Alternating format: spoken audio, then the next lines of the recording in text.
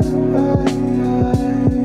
am Erica. I am Kevin. I am Giovanna. I am adventurous. I am dreamer. I am creative. I am wine. I am I dance. am entrepreneur. I am musician. I am privileged. I am activist.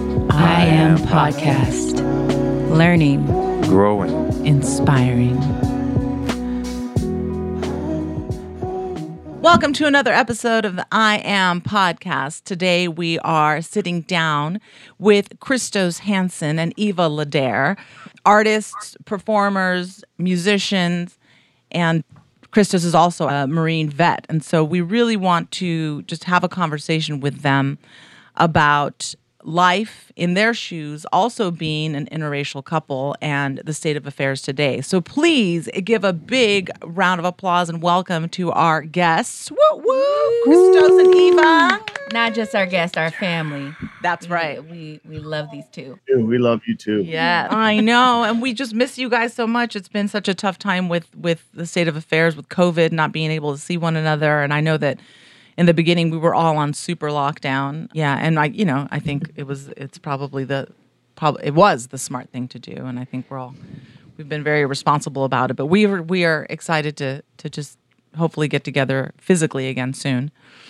But we can just jump right into it. What we usually just want to get to know you a little better, and we want our listeners to get to know you a little better. So we'd love to hear a little bit about your story. I actually have a really lovely moment where I feel like the three of us sort of shared, because we were on a stage together unknowingly before we even really established all, the friendship that we have now. So I thought that was a really cool story. And I think that's the night you guys met, if I'm correct. Well, it was, beyond the rehearsals, it was Our first performance together.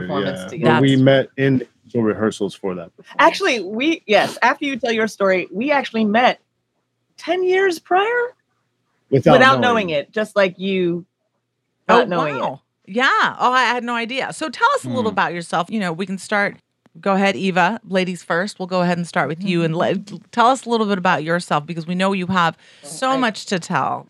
My life story in 5 seconds. So my parents came to America from Jamaica, went to New York, and spent 6 years there. And it was too cold for my folks, so we went to Florida, and that's where I grew up.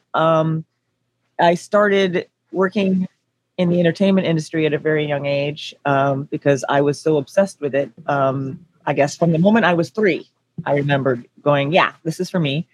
And when we got to Florida, I begged for dance classes. I begged for acting classes. I begged for all the classes. My younger brother, Kevin, that you both, all of you, all three of you know very well, was actually the one that got my first manager because he was cuter than me. So he I'm not kidding. It was that Hollywood story you often hear about where an agent will walk up to you and go, "Are you signed?" Except she wasn't talking to me. She was talking to Kevin. And my parents, who had no idea of anything in the entertainment world, were like, "What is this about?" They went to meet with the manager. They left me in the car because they didn't want to mess it up. They were like, "They like him. Let's just see what happens." She comes out of the office after they sign Kevin, and they go, "Who's that?" in the car. And they're like, "Oh, well, that's our daughter." And they're like, "I'll sign her too." So that kind of started my whole career, because since then I started doing commercials and modeling and acting and started working in musical theater, went to performing arts school in Fort Lauderdale, Dillard School of Performing Arts, and just started working professionally as an actress, singer, dancer, really anything I could get my hands on. Eventually ended up in the circus and got that in my bag of tricks. She's got lots of bags. Yeah. Lots of tricks. Back here. But along the way, I, always picked up new skills. I just think the entertainment industry was something I was always obsessed with across the board. Anything from filmmaking to music to producing. So, that's kind of how my path got started. And if you see her work, guys, you know that she was just born to do it. Born. Absolutely. Yeah. And I think most of you that are listening actually have seen her work, even though you may be unaware of it. That's the amazing thing. Why don't you talk She's all about it? over Just that. a little Tell us bit a of little what bit you've about done. Give in us the your resume, entertainment. girl. Sneaky. Not sneaky like that. Yeah. If we had a bar Well, mitzvah, some of your I'd probably- highlights, because there's so much. Highlights. Oh, highlights. Over the years, as far as television is concerned, I had a really enjoyable reoccurring the TV show Charmed on CW, playing Mama Roz. That was a lot of fun. Also a highlight, playing Cypher on Baskets with Zach Galifianakis. One of my recent starstruck moments was getting to do an episode of Brooklyn Nine-Nine because I had my scene with Andre Brogner and Terry Crews, and I was just, I'm in so in awe of those two comic geniuses. I was just like, I can't believe this is actually happening. It was a lot of fun. They were both wonderful and so nice. There's there's other stuff. Erica has joined me on some of these adventures as well. Yes. So don't I get it twisted. We spent a good couple of months on tour with T-Pain and Lil Wayne for a while. Hey. And that's the I Am Music tour, by the way. That's Tour. crazy. I didn't even think That is about amazing. Hey. That was the I Am Music tour, 2008, 2009. What was the circus part of your life? I guess it did start in my teens because of my good friend Margot Porter. We had gotten into the circus arts as a way to make a little extra money. Her mom and herself and I worked as clowns, and they were also involved in fire performance and animal acts. And so eventually I ended up working on a circus, Royal Hannaford, with Margot, doing Ariel, doing Spanish Web and Fire. And that led into, once I got to LA, there were, before Burning Man, oh God, I'm dating myself, there were a small, patches of groups of circus troupes that I was involved in. One being Girls on Stilts, where I, got to learn all my stilt skills, working a lot in corporate event world, gigs, nightclubs, the gig culture. So, there's a whole underground, I don't know if it's an underground, but, those of us that made our, sort of, I guess when people would make their money waitressing and waitering, I was on stilts and eating fire while going on my auditions during the day. You just had to be creative to find ways to pay the bills, and definitely got creative, doing a lot of those skills. So when you and Margot started doing this circus stuff, were there a lot of people of color? Because I don't remember being younger and actually seeing Black people on the circus. Like, when I think of clowns, I think of Homie the Clown. Yeah. So you were probably trailblazers.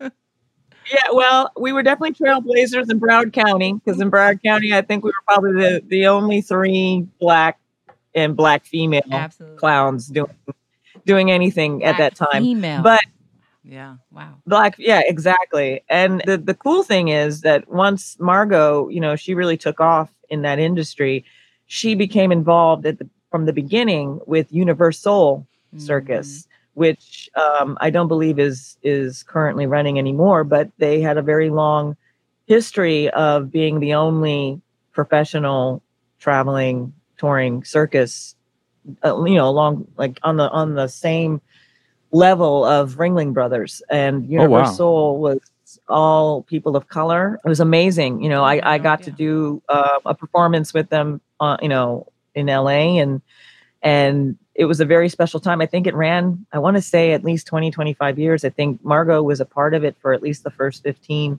And, she was a staple of that show.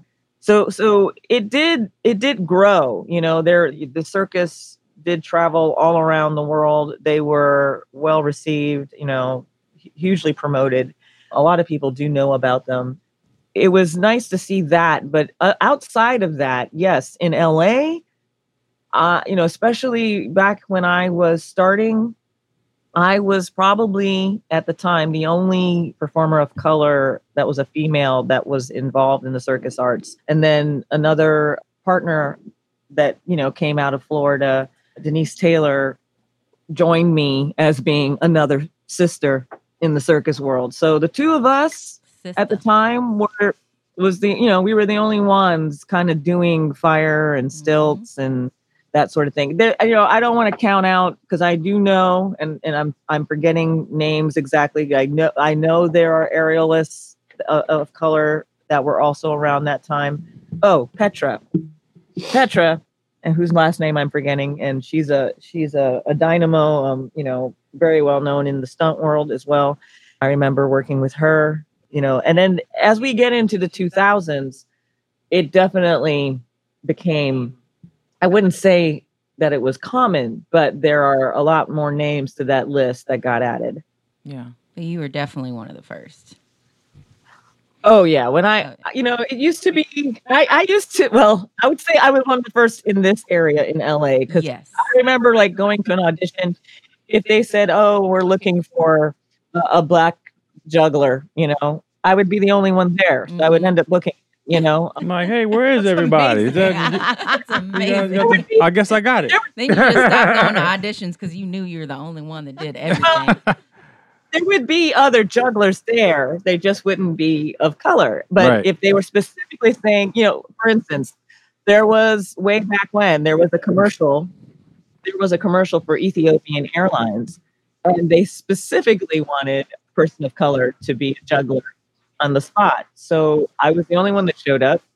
But there's still not a lot of us, but there's a lot more of us than there were back in the day. Well, that's amazing. And then what brought you to LA? Work. I had worked in South Florida since I was a kid, and all the major auditions were always coming out of LA. I was always sending tapes, and back then they were VHSs for auditions, and I just knew at some point I was either going to move to LA or New York.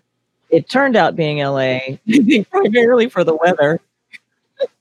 Right. But LA is where I ended up staying. And this is where you met Christos. So Christos, let's hear a little bit about your background. Wait. Oh, no. Okay. Not yet.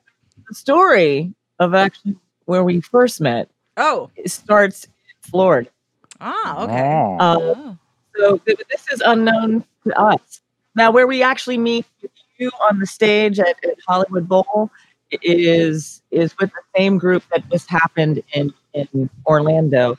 We were performers with a group called Rhythm Extreme. And so back, I can't remember, it's 2003, I think, that gig in Orlando. So it wasn't. It was actually 2000. It was a millennium. 2000? It was the same year the McDonald's CEO. Hey, I'm about to get it. So why are you just killing the story, man? Wow. Okay. So, let me tell the story. I just need the year. All right. So 2000. So we're doing a gig with Rhythm Extreme for McDonald's, and we were flown out. And he's not in LA at the time. He's in Orlando. So there was an Orlando troupe of Rhythm Extreme already hired to work on the gig. So both the groups from LA and Orlando were working together on this. And so they had drummers hanging from the ceiling in the huge auditorium. And then we were doing the drum show on the stage. And so rehearsals were separated between the drummers on the ceiling and the drummers on the stage. And so we'd been rehearsing for a week. I'd look up and I'd see drummers on the ceiling. I didn't know who they were, but he was one of the drummers on the ceiling. So we did the show. We were rehearsing the show for the same show. He was just hanging above me. Wow. And we never formally met. So we rehearsed for a week. And, you know, the CEO comes out and says, "Oh my God, I love the run through. It's fantastic." And we're like, "Great. We can't wait to do it for you tomorrow." And we go to bed and we wake up the next morning and the CEO had died of a heart attack. Crazy. So crazy. So we never Whoa. ended up doing the show. Still got paid though. Okay, babe.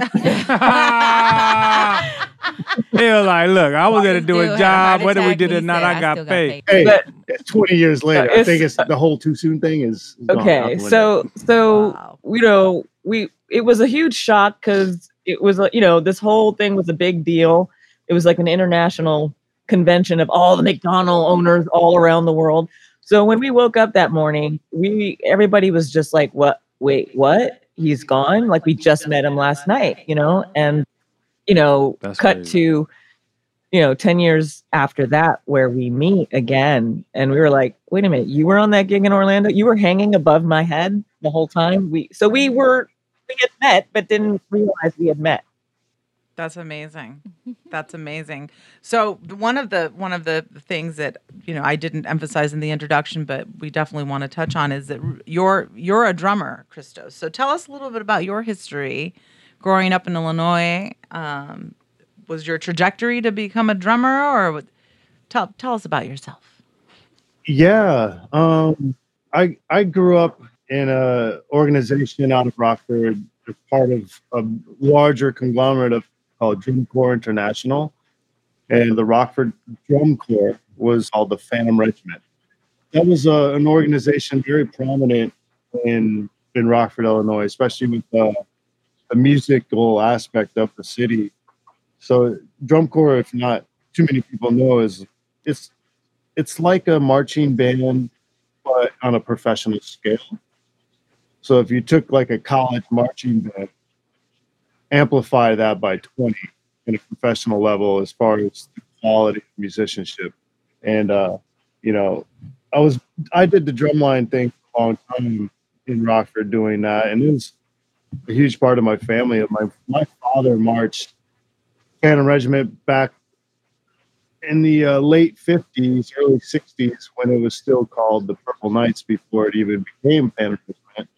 And then I had aunts and uncles that marched Phantom, and then my older brother marched Phantom. So it's a family thing. Yeah, I was going to say you come from a family of Yeah. musicians. Yeah, a whole family of drummers. My dad was a drummer, but he never took it serious. He was just it was just one of those little activities that he kind of got thrown into as a kid, but never really fully took to it. Mm-hmm.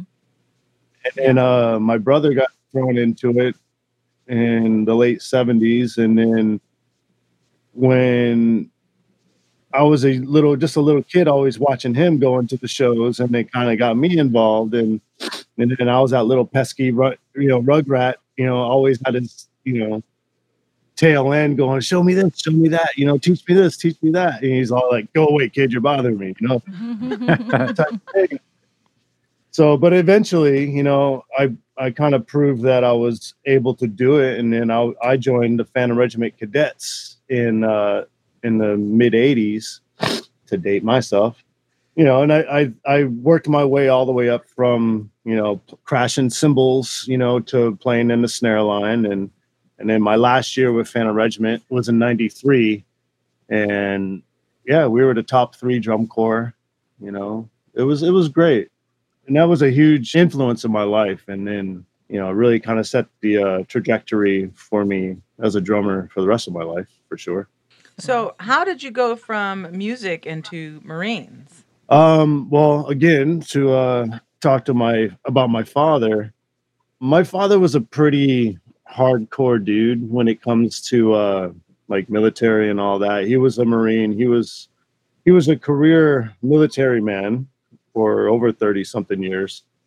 He was really adamant that I'd follow in his footsteps. He tried to push my brother, and he even went as far as to have recruiters come to the house and, truly kind of ambush my brother, which really, created a huge rift between those two. But I definitely was like my father's son. I'm pretty much a spitting image of that guy. If you look at pictures of us, like we're pretty identical as far as everything goes. But Amazing. growing up, I was always hanging out with him. He would take me to the shooting ranges. He would teach me how to shoot. He would teach me all kinds of stuff, going camping. We do a lot of survival stuff growing up. So I really got into that kind of thing. And I was always, dressing up in military garb as a kid and playing, war games with him and doing all kinds of stupid shit, like paintball guns, paintball wars. And he would teach me like how to clear a room and shoot the bad guys in a room. At like 9 or 10 years old, I'm like busting through a door and pop pop pop with a paint gun. Learning urban warfare and stuff. So that was at a really early age. And then in '93, when I started getting burnt out from drum corps. Like I literally every summer of my life since I was 8 or 9 years old, I was on a football field doing, drum corps shows. And it really took up your whole year from May till September, basically. Every single year was just nothing but. And you get done in September, August really was your world championship show. And then you have September, October off. And then November came along and then it was, the tryout season for the next year, so from November all the way through, you're involved with the drum corps. So it was pretty much just overtook my life. So after a while, I think as of '93, I just got so burnt out and I still had 3 years left before I'd age out, but I never did age out. My brother aged out in '91, but I never did age out. So I ended up just saying of the drum corps. Yeah. Okay. So instead of going till 21 and age out of the corps, I ended up, I was burnt out on it and I just ended up going in the Marine Corps. But you never lost your love for drumming, obviously. Oh, no way. Yeah. Yeah. Like I kind of lost a bit of love for it when I was in the Marine Corps. And I kind of jumped around a little bit as far as jobs go in the Marine Corps. Mm-hmm. Like I started off as a drummer in the Marines, and I quickly realized you're an idiot. You were so burnt out on drum corps, then you joined the Marine Corps to play drums. Yeah. Like, what are you doing? So that kind of had a huge rift with me, emotionally, where I eventually did a lap move out into the Fleet Marine Force and did light armor and infantry and rolled around in tanks and blew shit up. And was that life sort of like what you had envisioned growing up that way, obviously with your father setting that example and sort of prepping you already? Because I know nothing about the military, honestly. And so if I think about military, I think about all the movies that I've seen and, the bugle call at 5 a.m. and the line up and, I know nothing about it. So was that life anything like what you expected it to be? Well, yeah, I think, also drum corps really prepared me for that because drum corps it derives from a military type of situation, like a fife and drum corps of back in the day. It all basically roots from the military anyway. And our daily regiment of practice and wake up and everything we did was really marching and all that was, derives from the military. So I was pretty acclimated towards that mindset in a way already. From having a father who was a Marine to being a drum corps, both of them together really just, solidified my mindset before even going into the Marine Corps. And I actually found it a lot easier to comprehend and deal with the emotional aspect of all that compared to some of the other recruits that I saw in boot camp who were, going really crazy and really find it so difficult to adapt to that way of thinking. So once you got out of the Marine Corps, let's talk about your career and some of the highlights of your career, because you've been doing pre-COVID, you've been doing a lot of amazing gigs and traveling with huge artists. Tell us a little bit about that. Well, when I got out of the Marine Corps, I kind of was at a weird crossroads in my life. I was newly divorced. I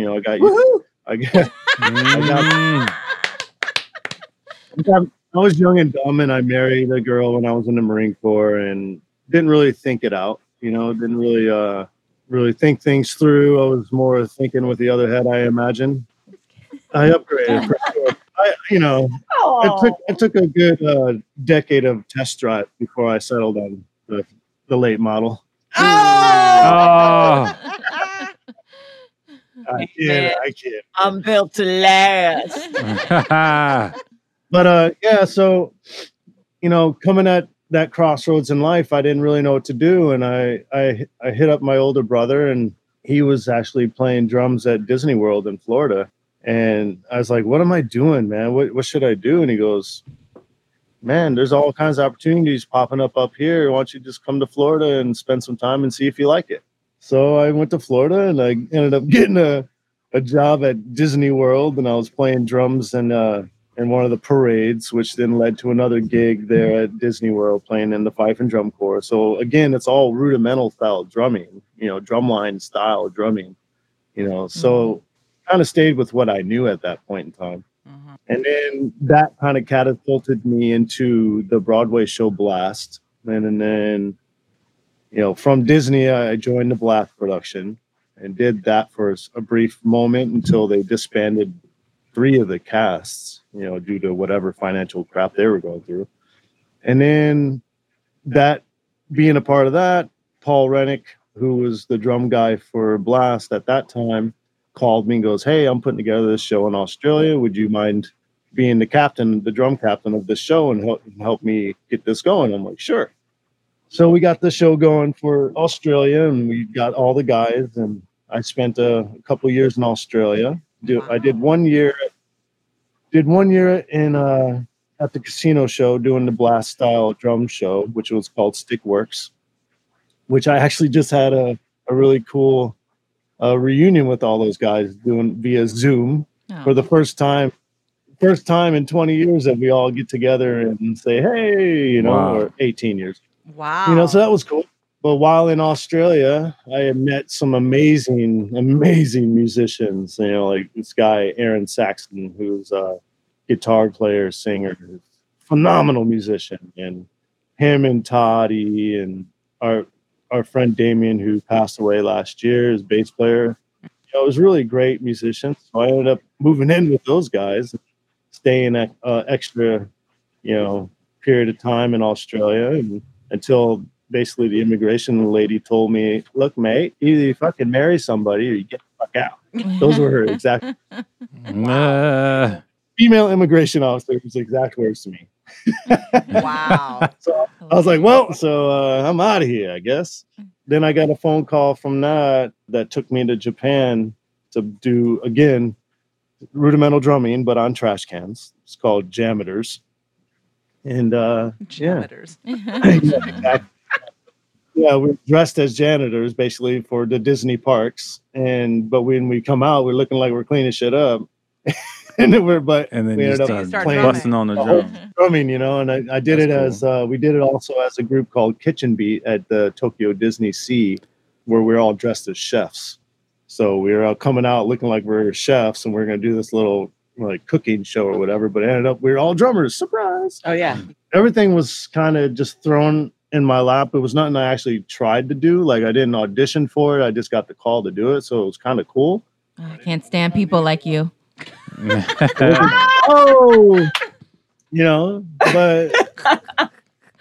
it was, it was one of those opportunities where just, I went to Japan when I was in the Marine Corps, but it was for a brief moment and I didn't really get to see that much, so my whole thing was any opportunity to travel, I'm going to do it because, the 6 years I spent in the Marine Corps, I didn't get to travel that much as to where a lot of people did.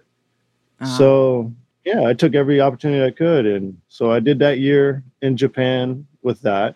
And then again, I met so many people, and I tend to immerse myself into cultures. I really respect other cultures. And yes, he does. And he speaks fluent Japanese.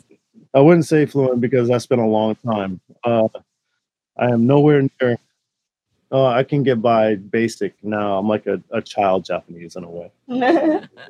But it's America is so in the aspect of things. It's so big. It's so large, and people get kind of stuck in their own little bubble in their own little city, and they never leave, and they don't have really any idea of what the world's like. And it's the same. I could get into that. That's a huge thing, but I love other cultures, and I think the world needs to experience all the different cultures and what they're about, and try to curate those cultures, because right now they're just disappearing left and right.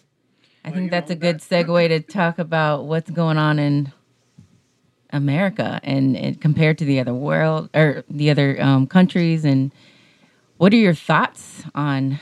Yeah, being such a avid traveler, or being able, given the gift to explore you've so much of the experienced so world. much. Now we're here. We're coming up on an election. We're under a president that is just really tearing shit up. Horrible. Dictator. Yeah, exactly. Like, and I know that you have some really strong opinions about that. So share some of that with us. Oh, I do. Well, again, I, as of my career in traveling and as a drummer and in the music business, I've kind of jumped on the other side of things as well. And as not drumming, I've been more in production as well. So that has really allowed me to travel a lot more, either from stage manager, production manager, guitar tech, or drum tech, keyboard tech. I've done it all the past couple of years. And it's really taken me to a lot of great places. And I think in the past 2 years has probably been the best for me as far as travel and seeing other cultures that I've never seen before. And God, there's so much where to even begin. One of the affairs that I feel like I don't know much about, and I would love to hear about, is simply the fact that you're a veteran. I mean, I feel like you constantly hear about veterans and their struggle, and obviously you've come out and you've had a very successful life, but you also didn't have to deal with combat, so PTSD maybe is just not one of those issues in your life. But you've been I feel like we talk about veterans and you don't always hear the success stories. You hear sort of like this the homeless, or the ones that are just dealing with mental issues or have sort of been left behind. How can we as active citizens affect that in a more positive way? Well, and that's another thing that that derives from another kind of thing that goes way far back into our society, where the lack of education. We're a society that is based on kind of what's happening now, what's going on today, what's on Twitter today. The education of our society has fallen to the wayside. And back in the 50s and 60s, mostly in the 40s and 50s, our veterans were really well taken care of. Mm-hmm. And the veterans from World War II were, healthcare was provided for them. The VA was strong. And I don't actually know if the actual Veterans Affairs was an actual thing then. I mean, I'm not going to lie and say I know. Mm-hmm. As a society, we took care of our veterans, and the education system was still fairly strong, even though it was misguided. There was a lot of false history being taught to our youth, and all the division and hatred and racism kind of derives from in our country is based on the education system, ignorance, and how we teach.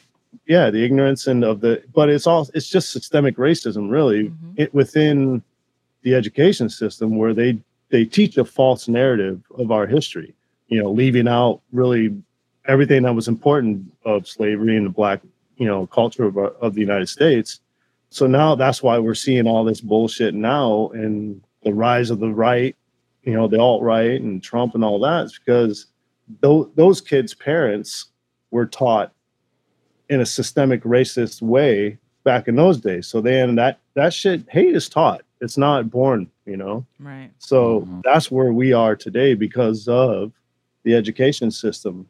And that's, I think, where we need to start right now with this hopefully our new president in November, is they need to, start from ground up, restructure the education system in America, teach the right history, all of the history, so everyone can understand where we're from and how to act now and where to go from here.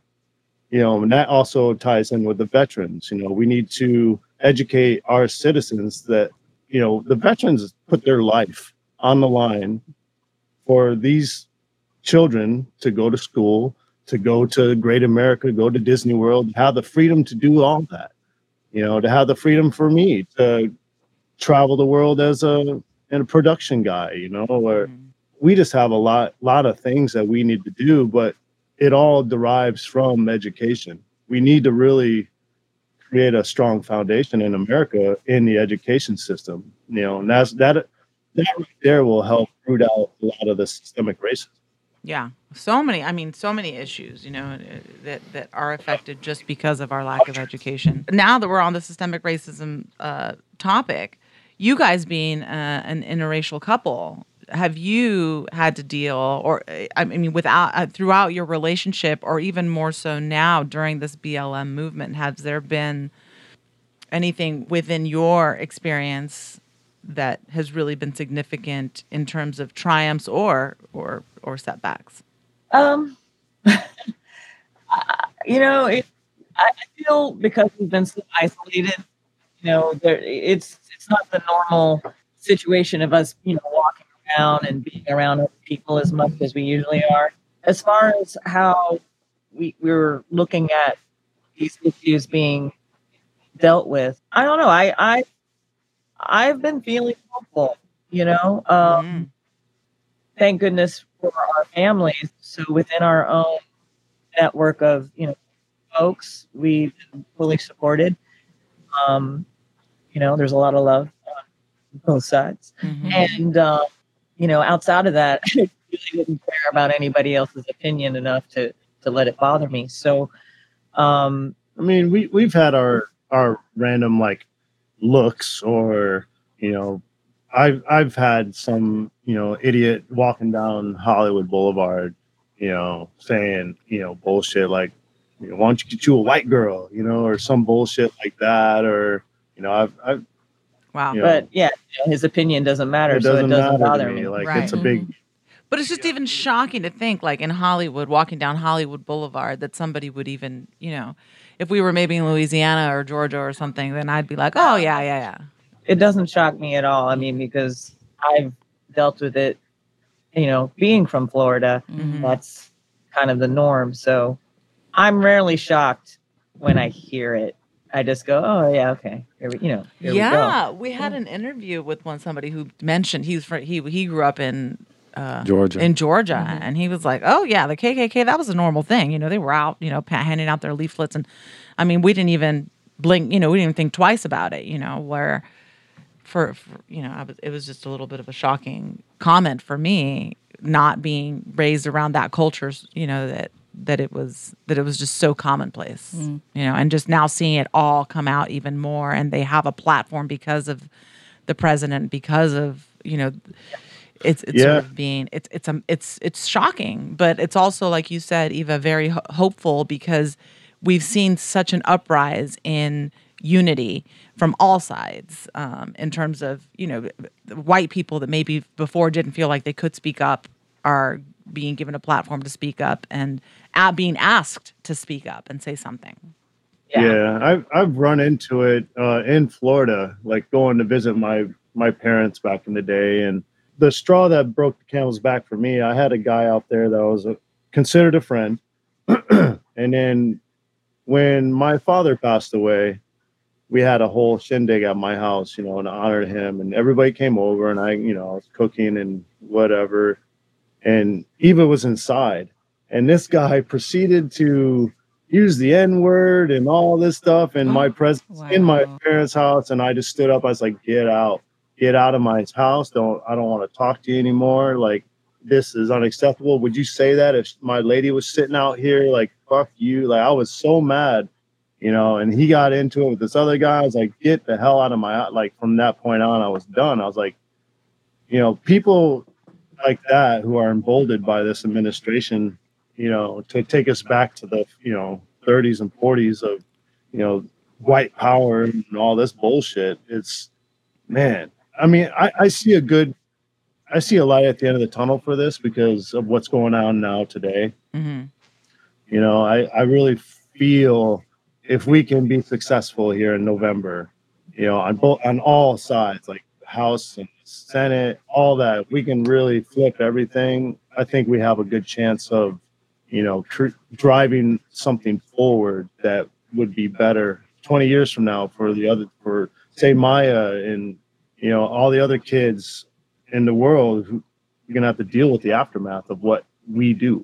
Absolutely. So it's all about what we do right here and right now for the future of all of them. And if we fail in November, man, it's gonna be a We just got to keep this energy going. That's the only thing I'm skeptical about. But I'm hopeful, but I'm hoping that we can continue this. And for you, Eva, as an actress, have you seen, I know because of COVID, there's not many auditions, but they're taped auditions and everything. Are you seeing a big push for more roles as an African American woman, more diversity, any kind of change during this time?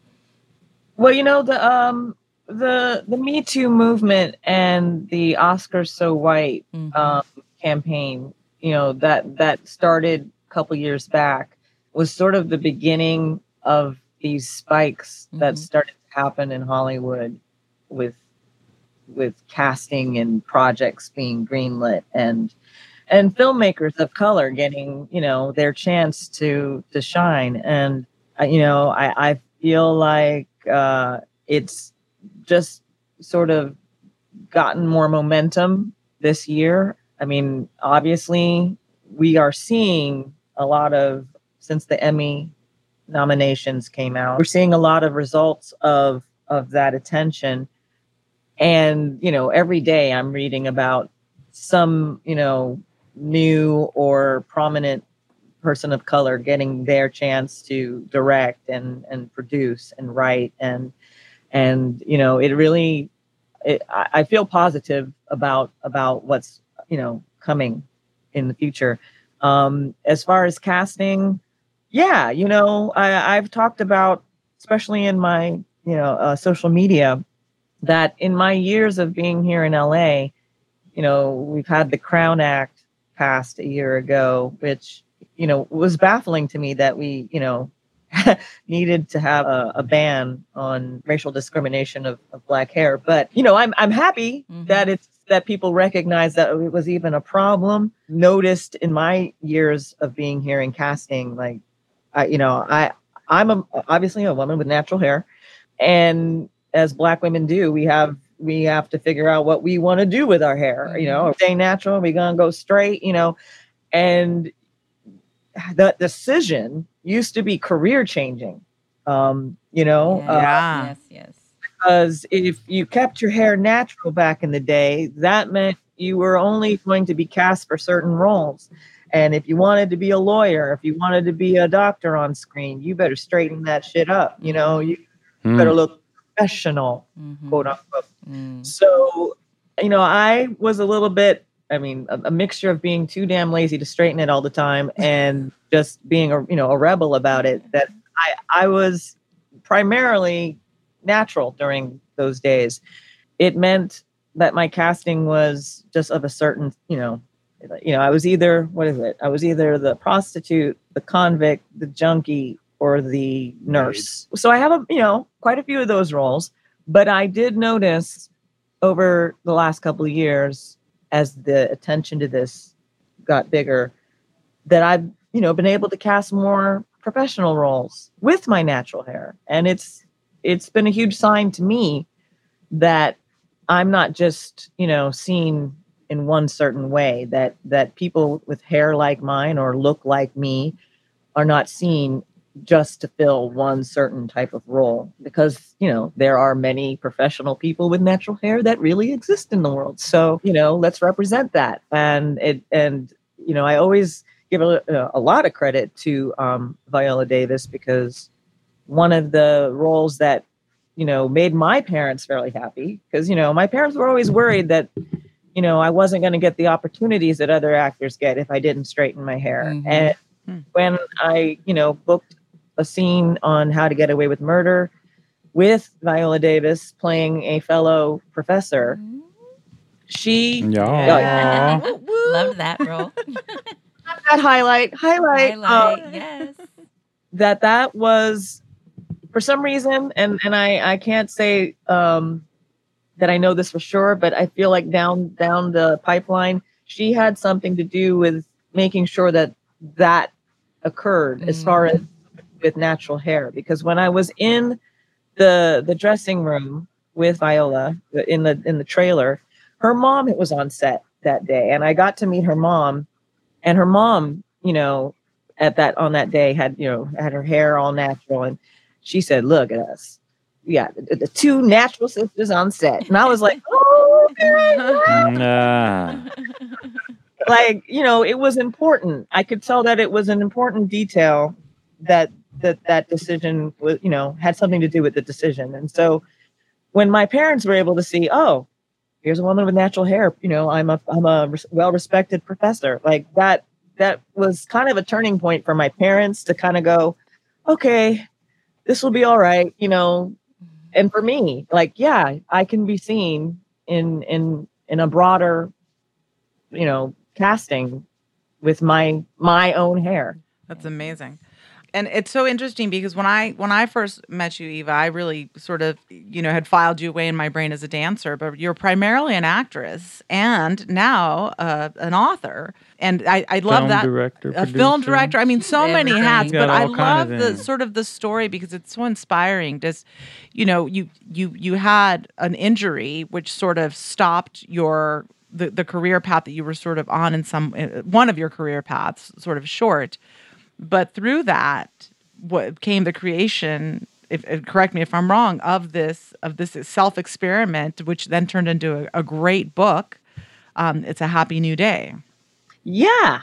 I don't want to put anything negative on my life as a dancer. It has served me, emotionally. It has brought me joy. It has been a true part of my expression from my childhood. And you met some of your best friends. That's right. Through dance.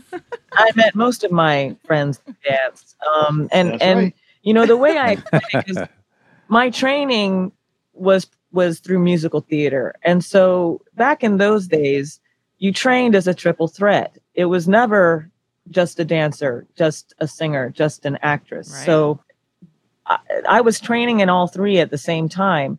Now, the acting, I always felt, because I was never the perfect ballerina. I was not the one you come to for perfect technique. I was not the one you come to like, perfect splits and, my toe didn't point all the way. But I felt like acting was the one skill that sort of strengthened all the others, because acting was the storytelling.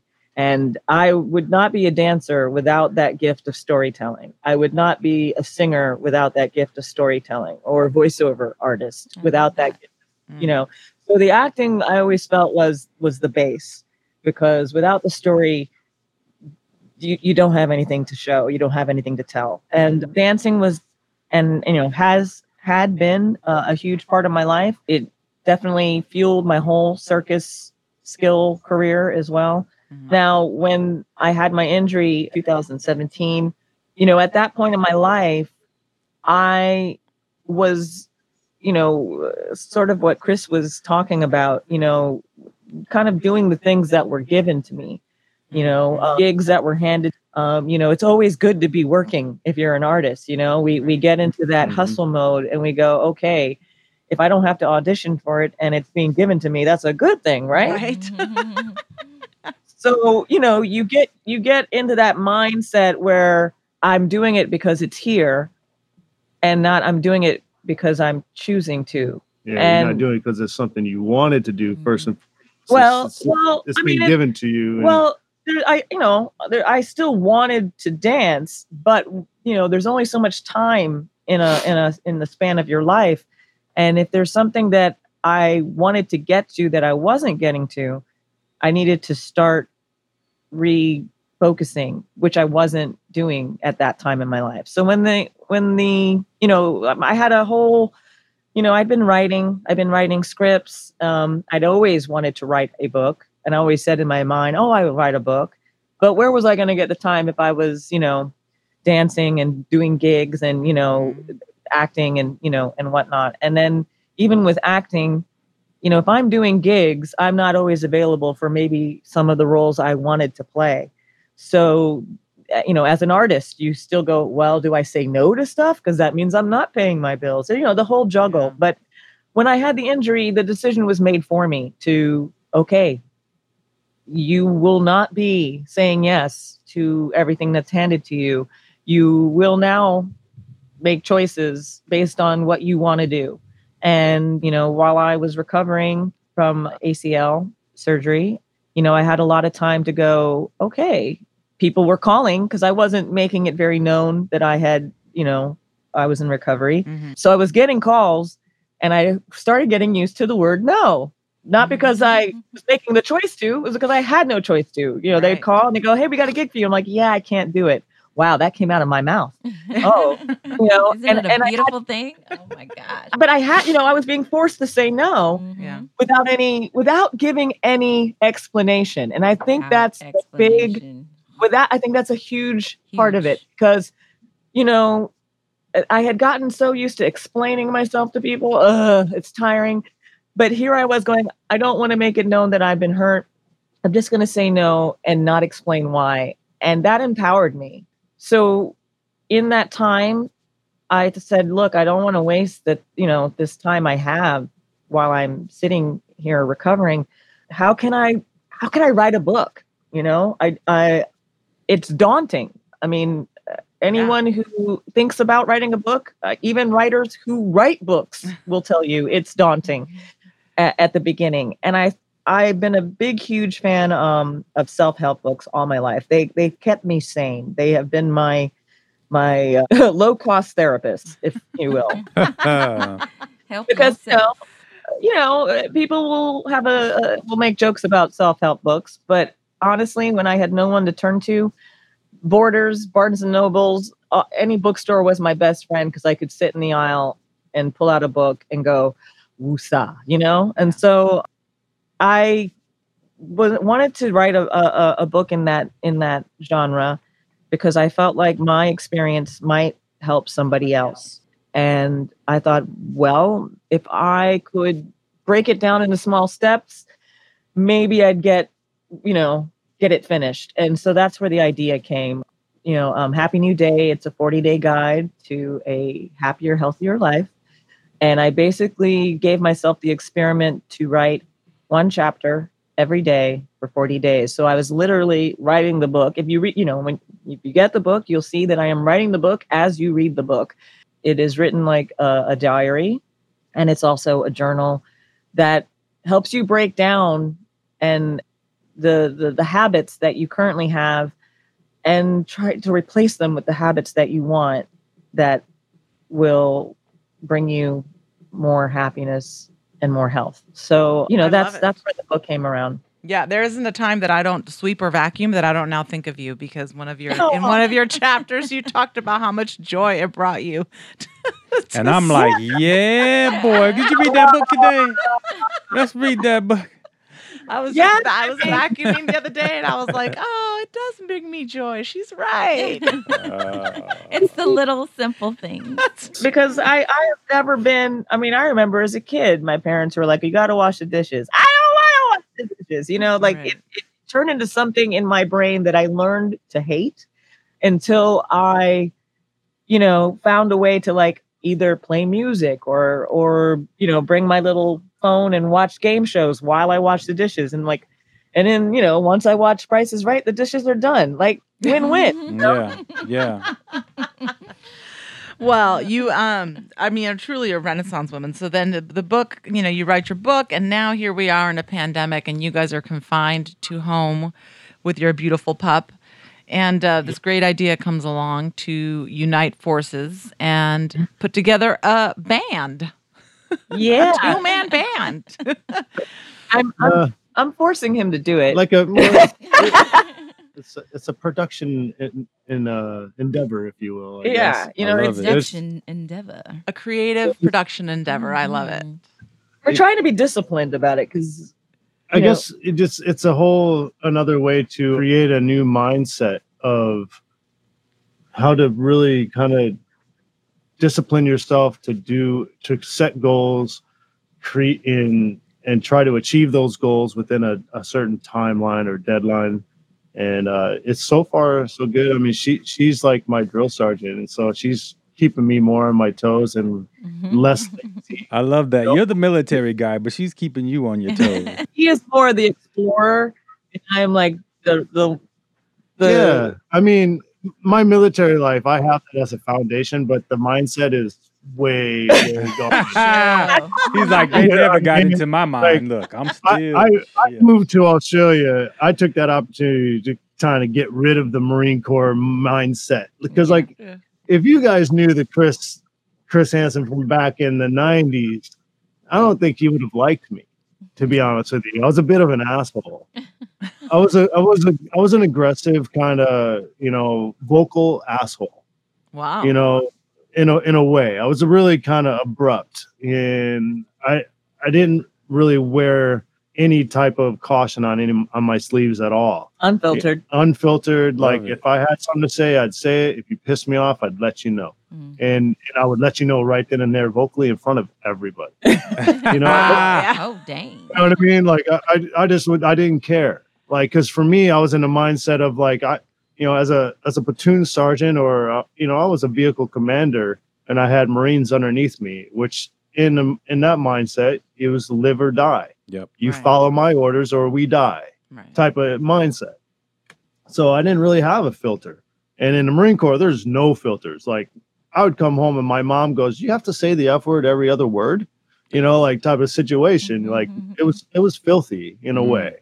But it was when you're in a vehicle in a war type setting or training, like there's no room for niceties. Like it's let's do this. We're doing it now. This is game time. Follow my orders. You're gonna get your ass kicked. Type of situation.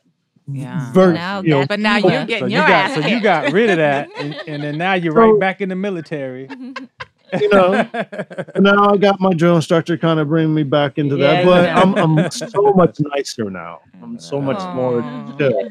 Yeah, so he's super chill, and my experience as an AD through my film production, background comes into play, and I'm setting the schedule. I experienced that. I was gonna say I've seen that. I've seen that. Yeah. I don't know if I've seen that. Come on. I saw it in Paso. I saw the little tinges of it coming out. Yeah. You have to deliver. It's so funny because if you had a questionnaire before this, I would have put it on Chris.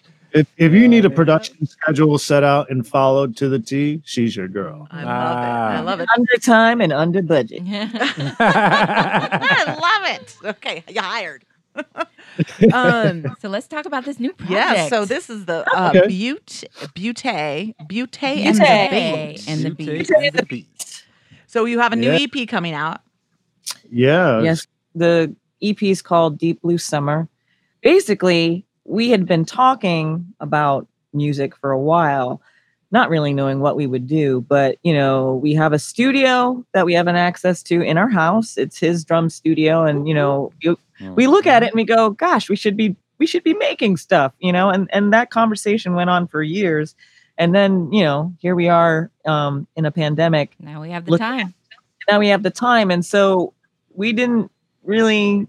It honestly started with this post I did making sangria. And I don't think Apple gets enough credit, or is it Instagram or Facebook? Whenever they kick you off for using some other music because you don't have the rights, I don't think they get enough credit for all the homemade songs that get made out of that. Because you got so frustrated. You're like, okay, fine, I won't take this song. I'll just make my own. Oh, this is kind of cool. That's exactly what happened. So I was making some background music to my sangria post on Instagram, and the tune was kind of catchy. I had just thrown it together, and then I was like, let's make a song out of this. Let's just see. I love it. All for an Instagram post. Let me just make a song. Yeah. Should we play a taste of sangria or what? Yeah, give us a Let's little do it. yes. Yeah, So we collaborated and finished the tune, and I was like, so I remember. Okay, so a little background. I had a very, very, very, very, very, and Erica was involved. A very, very, very, very, very small record deal back in 10 years ago, And at that time, with the producer, I was backup singer, backup dancer. She was there. So during that time, 10 years ago, there was still a lot that you had to do if you wanted to get music out. And, I think labels were still involved. And, contracts and crap like that. And so when we came up with this tune, which we called Sangria, I was like, I don't even know what it takes to put your stuff out anymore. And when I found out, you can do it yourself, I was like, well, let's just put this single out, kind of see what the process is and how it turns out. So, I mean, back in the day, I remember TuneCore. I don't know how quick TuneCore turns a tune around now, but I remember back in the day when we put it out, it took months for that song to come out on iTunes. And then we use DistroKid. I don't know if I'm saying it right. Yeah. DistroKid. And, thinking, okay, well, it won't be out for like 4 weeks. And it came out in a week. And I was like, oh my God, we have a song on iTunes. Oh God. That was quick. So then we were like, okay, while we're kind of feeling this vibe, let's put some other songs together and just make a short EP and just put it out before the summer's over, because that's kind of the inspiration for the EP. It's basically the summer that we missed. So that's why we call it Deep Blue Summer. We were supposed to take a couple trips this year, one of them to the Mediterranean to celebrate his brother's birthday. And, we missed out on, going to the Caribbean for my birthday and going to the Mediterranean. So these songs are sort of like the music we would be listening to had we made our trip, kind of thing. And that's awesome. So it's that vibe of vacation, being on the beach, being by the pool, just feeling good. Like, it's vacation music. It's like that. I love the music that plays when you enter a hotel lobby. Like the elevator, the lobby. Not the elevator. I'm talking about like the Four Seasons. Like when you walk into the Four Seasons and they got that sexy lounge, Sade, like all of a sudden start strutting. All of a sudden, exactly. And the wind is blowing. That's what this EP is supposed to bring, that sort of vibe. It's just, and so we wanted to get it out before summer's done. So that's sort of the push. Yeah, it's been an interesting challenge, especially for me, because I'm now learning more of the engineering process, and mixing process, which is, no easy task for a novice. You have to really kind of learn as you go. And I've been picking my friends' brains, like, my buddy Keith Harris, who's, a Grammy Award winning producer, and my buddy Rob Columbus, who owns a studio down on Melrose, who's, more on the folk rock and roll side of things. So, kind of just picking their brains and sending mixes to them and having their opinion, like how does this sound? What can I do? Like, it's, just such an interesting process. And then, and also I've been kind of piecing together my studio piece by piece, trying to need this for this, and I need that for this, and I save up enough to grab this, hopefully, I need this microphone, or this mic preamp or this plug-in. Like, man, that shit's expensive. Yeah. Yeah, exactly. So it's a huge process, learning curve, but I think I'm proud of myself. I'll say that. I'm proud of you too. Oh, we're proud of you too.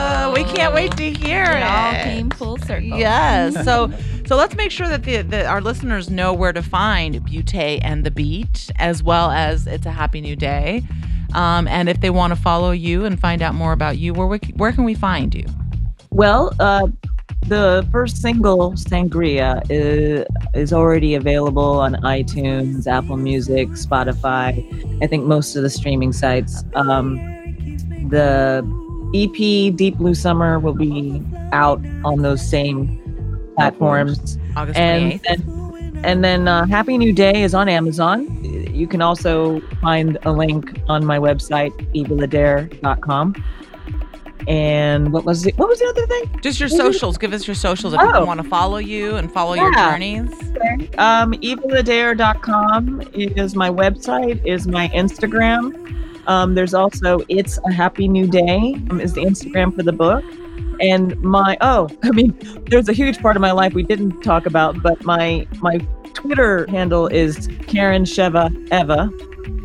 That's a little throwback to my video game character, Sheva Alomar on Resident Evil 5. Oh, that's right. First black Renaissance character. woman. Man. Yeah, I forgot about that. Oh, I forgot about that. The highlights. It's just too much. You can find me pretty much. I'm not huge on social media other than Instagram and I guess Facebook, but mostly just Instagram, Christos Aaron, where you can find me on that. And I think it's Christos Aaron on Instagram. Wait, is that what you just said? That's what I just said. Christos Aaron on Instagram. Yes. Yep. Aaron with 2 A's, right? A-A-R-O-N. And then have you, just really quickly, have you heard, because so much of your life in the last 2 years was touring, have you heard any word about when things will open back up? And is anybody starting to plan any kind of? It's kind of up in the air right now. There's as far as like touring as it was, now they're saying maybe not even till 22 is, big open wide ass concerts, full crowds. That's probably not even going to be a reality till 2022. Well, now there's a lot of cool things going on, like Red Rocks Amphitheater now turned their parking lot into a drive-in, music venue. Oh, wow. So it's like a drive-in movie theater, but you have your concert, but everybody's in their cars. So it's like, old school, but cool. Yeah. I guess. Old school cool. Old school cool. So we're starting to see a lot of that. We're starting to see a lot of streaming things coming up. In my time with the Black Eyed Peas, I'm still with that production camp. They've been doing a lot of live streaming things. Mm-hmm. I've only been able to do one with the full band. Mm-hmm. So we've only been able to do one so far since this whole thing has happened. But and you were supposed to be. They had a whole tour from like May until November that was planned. That got canceled. They just released a new album, so we had a whole world tour. Wow. Yeah, that's right. They had that Latin tune. So I was supposed to be on it right now. I'm supposed to be on that right now, but But hey, you're doing your own project. Now we're doing our own project. Move over, Black Eyed Peas, Butte and the Beat. It's coming through. Hilarious.